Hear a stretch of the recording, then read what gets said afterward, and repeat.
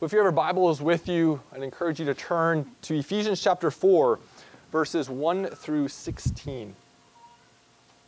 Ephesians chapter 4, verses 1 through 16. The book of Ephesians is laid out in a very simple format. You have the gospel, which comprises chapters 1 through 3. There's no commands, no imperatives. Paul is explaining for us what Jesus has done for us in redemptive history, in his life on this earth. And then chapters 4, 5, and 6 is all law. How do we respond to the good news of the gospel? And in these chapters, Paul lays out these imperatives and these commands of how we should respond in light of this gospel message. And so chapter 4 is beginning this law of gratitude section. We see Paul having this similar structure in many of his epistles. Romans, for example, is law, gospel, law. We're convicted of our sin and misery through the law. Then he lays out the gospel. And then, after we hear the gospel, we are told how we should live in light of that gospel. As we'll soon see, the Heidelberg Catechism follows this basic paradigm that we see in many of Paul's epistles. So Ephesians 4, verses 1 through 16. The Apostle Paul says, I therefore, a prisoner for the Lord, urge you to walk in a manner worthy of the calling to which you've been called, with all humility and gentleness, with patience, bearing with one another in love, eager to maintain the unity of the Spirit in the bond of peace. There is one body, one Spirit, just as you are called to the one hope that belongs to your call. One Lord, one faith, one baptism, one God and Father of all, who is over all and through all and in all. But grace was given to each one of us according to the measure of Christ's gift. Therefore it says, when he ascended on high, he led a host of captives, and he gave gifts to men. In saying he ascended, what does it mean? But that he had also descended into the lower regions, the earth. He who descended is the one who also ascended far above all the heavens, that he might fill all things. And he gave the apostles, the prophets, the evangelists, the shepherds and teachers, to equip the saints for the work of ministry, for building up the body of Christ, until we all attain to the unity of the faith and the knowledge of the Son of God, to mature manhood, to the measure of the stature of the fullness of Christ, so that we may no longer be children, tossed to and fro by the waves and carried about by every wind of doctrine, by human cunning, by craftiness and deceitful schemes. Rather, speaking the truth in love, we are to grow up in every way into Him who is the head, into Christ, from whom the whole body, joined and held together by every joint with which it is equipped, when each part is working properly, makes the body grow so that it builds itself up in love. May the Lord write this word upon our hearts this morning. You also see in your order of worship the first Lord's Day in our Heidelberg Catechism. We won't be directly considering this, as today I'm just going to be introducing the Catechism, and we'll focus our attention more on this Lord's Day next week. But I'd still like us to recite question and answer 1 and 2 from Lord's Day 1. I will read the question. If you please respond by reciting the answer. What is your only comfort in life and in death? That I am not my own, but belong body and soul, in life and in death, to my faithful Savior, Jesus Christ. He has fully paid for all my sins with His precious blood, and has delivered me from the tyranny of the devil. He also watches over me in such a way that not a hair can fall from my head without the will of my Father in heaven. In fact, all things must work together for my salvation, because I belong to Him. Christ, by His Holy Spirit, also assures me of His eternal life, and makes me wholeheartedly willing and ready from now on to live for Him. Question 2 asks, how many things must you know to live and die in the joy of this comfort? 3, first, how great my sin and misery are. Second, how I am delivered from my sins and misery. How I am delivered. Deliverance.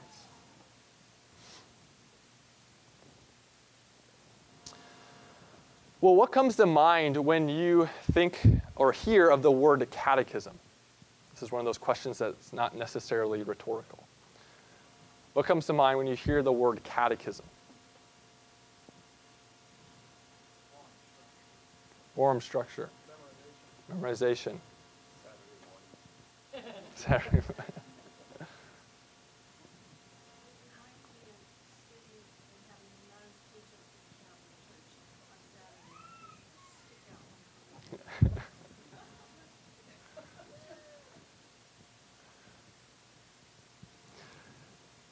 Good. And I think if you ask the normal person on the street, the word catechism probably has a negative connotation for most people.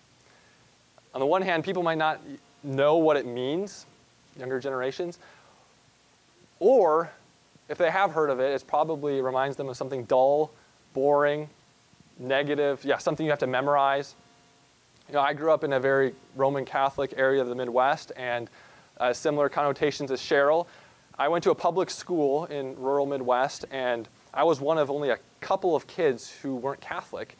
And every Tuesday afternoon, kids would be released for Catholic catechism. So it would be me and like 2 other kids who would be having study hall on Tuesday afternoons. And so when I thought of catechism growing up, I just thought of the Roman Catholic Church. And based on the reports I got from my classmates, it wasn't a very exciting time. And so this leads to the question of why are we doing a catechism service? Why are we taking the time on Sundays to look at Scripture through the lens of a catechism in a place like Gig Harbor, Washington? It's a good question. Well, the word catechism simply means instruction. It's actually the Greek word for catechism is used on a number of occasions in the New Testament. For instance, in Acts 18, we learn that Apollos was instructed in the way of the Lord. And the word that's used there is katecheo. It's instruction. And so in one sense, you can think of a catechism as an instructor, a teacher. The Heidelberg Catechism is simply a teacher or instructor of the Word of God. And yes, it's a helpful, wise instructor, but it's not an infallible, or an inerrant instructor, just like I'm not an infallible or an inerrant instructor or any other pastor, since Christ and his apostles are infallible or inerrant. And this catechism, which probably is of no surprise to you, was written in the city of Heidelberg in 1563, which was a time of many confessions. The Reformation was a confessional era where many of the different groups of the Reformation were trying to define themselves in light of the Western Catholic Church. And in 1563, this catechism was written in the city of Heidelberg. And it was originally written in German, but then it was quickly translated into many different languages. It was split up into 52 Lord's Days, so the churches could consider a section of it each Sunday. It was adopted by many synods across Europe and used in the churches. It has had a long, long history with the Dutch Reformed churches. This is where our denomination comes from. And one author that I read this week says that it's the 4th most widely circulated document in the last 500 years. It's quite amazing. Any guesses on what is ahead of the Heidelberg Catechism? The Bible? Not the Belgic Confession. No, not the Westminster. So what documents are ahead of the Heidelberg Catechism in terms of the most circulated document? Hmm? It's John Bunyan's The Pilgrim's Progress. This is number 2. And number 3 was Thomas à Kempis's The Imitation of Christ. And then number 4 was the Heidelberg Catechism. So this is a beloved document. It's a document that is quite far-reaching, which we might not really have considered before. But again, coming back to that question, why? Why are we bothering to take time to study, to reflect upon this catechism as a means of instruction in the Word of God? Well, today I'd like to briefly focus our minds and hearts on the fact that the Heidelberg Catechism is a gift from our ascended Savior. The Heidelberg Catechism is a gift from our ascended Savior. And we see this in Ephesians 4. Ephesians 4, 1 through 16, which I read earlier. So the catechism, the Heidelberg Catechism, is a gift from our ascended Savior. Now, if you still have your Bibles open to Ephesians 4, you'll see in verse 8, Paul quotes Psalm 68. And he applies it to Christ's ascension into heaven. Christ ascended into heaven. We hear about this in Acts 1, Luke 24. He left this earth bodily and is seated at the right hand of the Father in the heavenly places. But what does Christ do after he ascends into heaven, according to this passage? Yes. He goes up and gifts come down. In the book of Acts, what is the biggest gift that we see coming down? The Holy Spirit, Pentecost. But in this passage, what are the gifts that Christ sends down upon his church? Pastors, teachers, elders, and deacons. Yes, very good. Verse 11. And he gave apostles, prophets, evangelists, shepherds, and teachers. We might not always, that might not be the first thing we think of when we think about the gifts that Christ sends down upon his church in this time when he's bodily absent.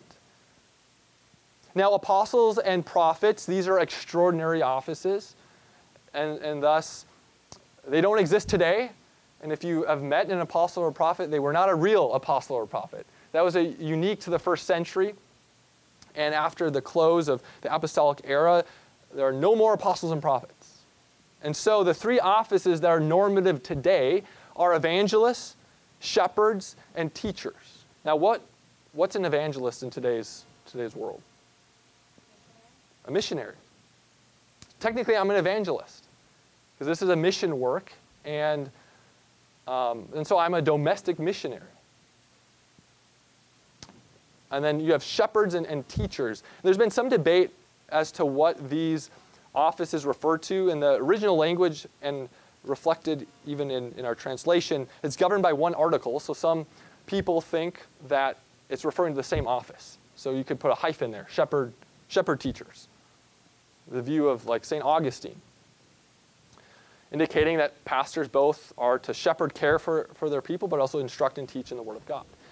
Others think that these are overlapping offices, but in some sense distinctive offices. Shepherds would be more those individuals who are given to pastoral ministry as their full-time vocation, and teachers are pastors who are devoted to instructing and raising up pastors. So you could think of, in today's world, professors, seminary professors.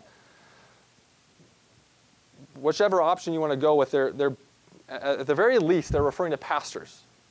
Pastors who are called to instruct in the Word of God. In fact, all of these offices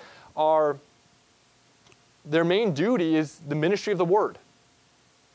The preaching, teaching, proclamation of the Word, whether it's an apostle, a prophet, an evangelist, or a shepherd and a teacher. Now in verse 12, we see that these offices were given for the purpose of doing three things. To equip the saints. Second, to build up the body of, or second, to do the work of the ministry, hence the word ministers. Third, to build up the body of Christ. Now, if you have the ESV or another translation, your translation may imply that the offices in verse 11 are equipping the saints, and the saints are doing the work of the ministry. There's a decision that translators have to make in terms of how do we treat these three prepositional phrases. All of these phrases begin with a preposition, and you have to make a decision. What relationship do these three phrases have? I think the best grammatical option is to see these three phrases in verse 12 as being parallel to one another. Okay, equipping the saints, doing the work of the ministry, building up the body. They're parallel to one another, and they're connected then to verse 11. So the offices in verse 11 are doing these three things. But then if you continue down in Ephesians 4, you'll see the great goal or telos of these offices, the great purpose for Christ giving these offices to the church is found in verses 14 and 15. So verse 14 says, "So that we may no longer be children tossed to and fro by the waves, carried about by every wind of doctrine, by human cunning and deceitful schemes, or by craftiness and deceitful schemes. Interesting imagery that Paul gives. It may be reflecting upon his own past, as he himself was shipwrecked.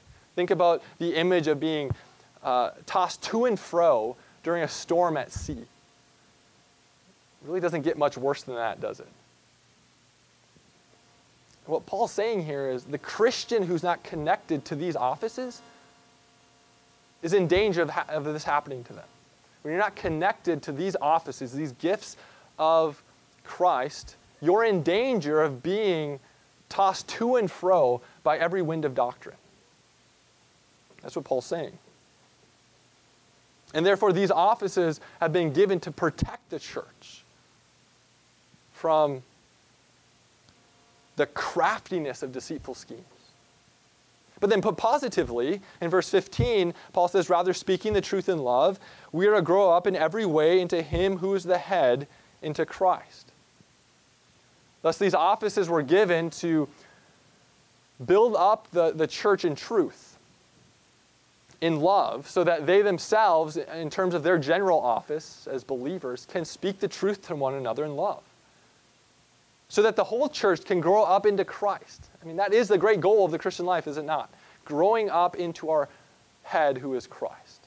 Being conformed more and more into his image and likeness. That is the great goal of the Christian life. The great goal of the church and why we meet together each Lord's Day is we are to grow more and more into conformity of Christ. So Paul says that our ascended Savior, during this time in which he's bodily absent, has given these offices as gifts.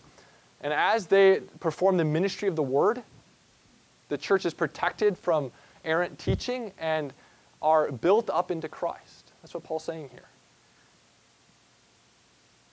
Well, coming back to our Heidelberg Catechism. This catechism was a document that was written in 1563 in the city of Heidelberg by two individuals, a pastor and a teacher. So you can think of the two offices that Paul speaks of here.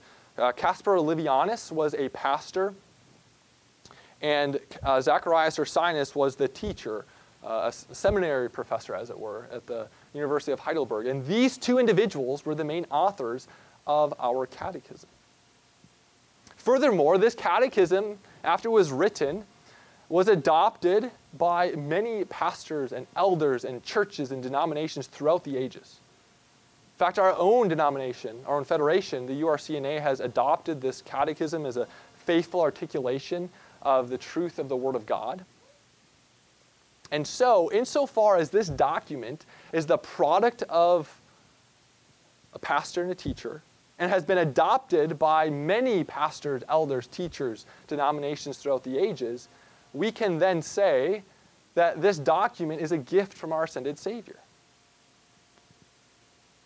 This document is a gift from our ascended Savior in order to protect us from errant teaching, the craftiness of deceitful schemes, so that we're not tossed to and fro by the winds of false doctrine, and so that we might be built up into Christ, that we might be equipped to speak the truth in love. Well, most of you probably can think of individuals in your life whereby when you receive a gift from them, it reflects that person's personality. And oftentimes this happens, right? You can look at a gift that someone gives you, and it's very unique to that person. As I mentioned before, we were in Minnesota 2 weeks ago for my grandma's funeral. My siblings and I were reflecting around that time, memories we had with our grandma. And one thing that my grandma always did for a birthday is, she would give us money or some gift, but then she always would include this gift bag with random things from her house. She'd go through her cupboard, go through her closet, and she just put things in there. Thing of popcorn, thing of can of pop, and orange. She would always get these winnings from the casino or elsewhere, and we'd dump it in the gift bag. Every birthday had this gift bag of random things, her decluttering of the house. It reflected my grandma. You all can probably think of individuals in your life where you can almost predict the type of gift they're going to give you. It reflects their personality. Well, if the Heidelberg Catechism is a gift from our ascended Savior, then we should expect that it reflects the heart of Christ for his people.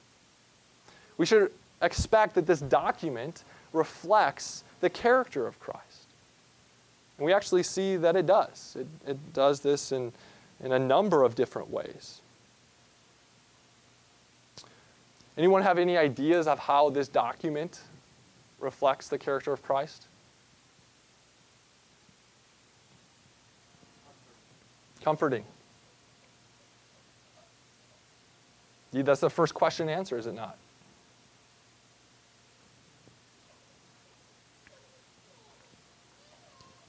Well, one that I had in mind is this catechism, the Heidelberg Catechism, reflects the personal nature of Jesus' ministry.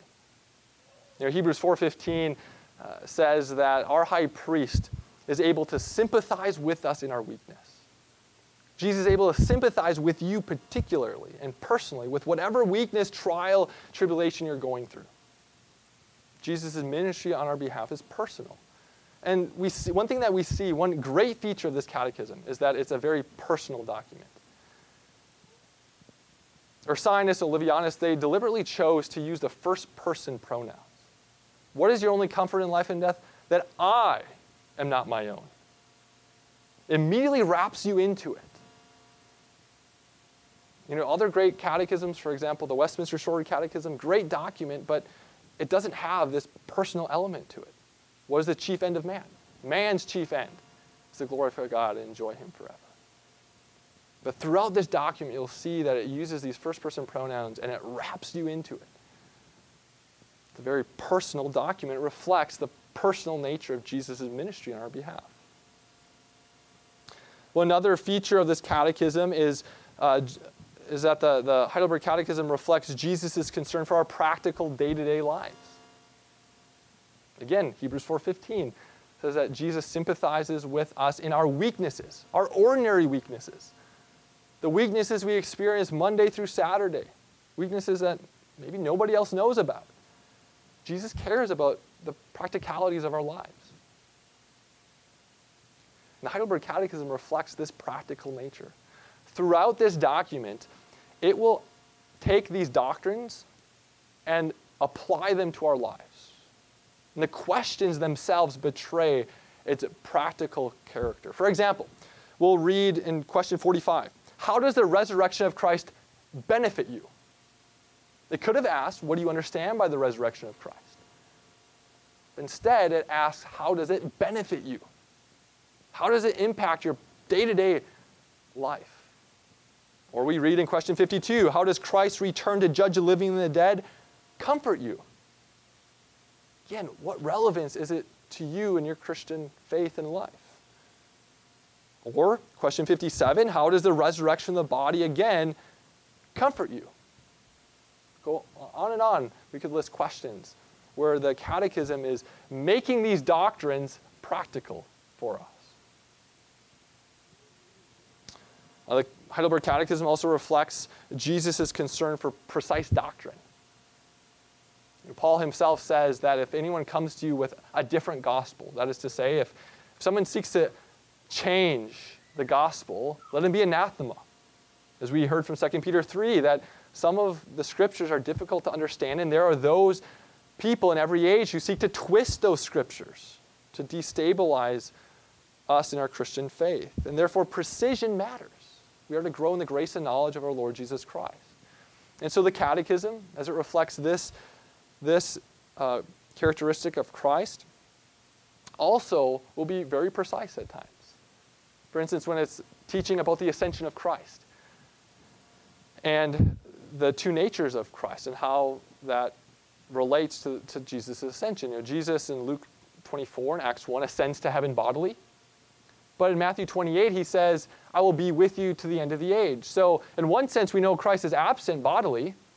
He left this earth, but yet in another sense, he says he's with us always. And so if the human nature of Christ is in heaven, but if his divine nature is everywhere present, does that mean we have two Christs? One that's sort of flying around on a broomstick, the other one who's locally in heaven? How do we understand the two natures of Christ in this age? How does that relate to the Lord's Supper? When we say that we eat the crucified body and shed blood of Christ, does that mean the human nature of Christ is coming down?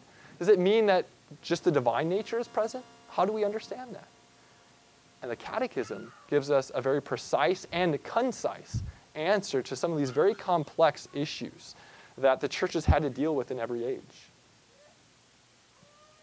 And lastly, we see that the Heidelberg Catechism reflects Jesus' concern for unity. In John 17, Jesus prays that his people, not only his disciples, but all Christians, everyone who will believe upon the name of the Lord Jesus Christ, he prays that they would be one. He prays that they would be one.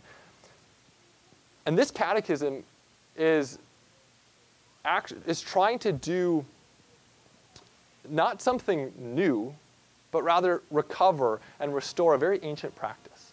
All the way at the very beginning of the early church, the Christian church developed the practice of instructing its young people and new converts by using 4 different forms. So you could say their new members class, as it were, in the very early church would be an instruction upon the Apostles' Creed, upon the Lord's Prayer, the sacraments, and the Decalogue, or the 10 Commandments. If you look at the Heidelberg Catechism, it includes all 4 of those forms: the Apostles' Creed, the sacraments, the 10 Commandments, and the Lord's Prayer. And so the Catechism is actually trying to preserve the best of what's come before it and use this long tried and true tradition of instructing the people of God in these basic guides to the Christian faith.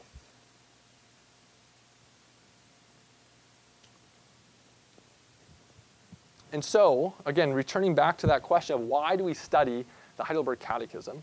Well, based on Ephesians 4, we can see that this document is a gift from our ascended Savior, and it reflects the heart of Christ in some wonderful, wonderful ways for us as his people. And so I look forward as we dive in, and hopefully next week dive into that first question and answer, which is a wonderful question and answer. I look forward to continuing to develop and unpack some of these themes that we have looked at today. Any questions?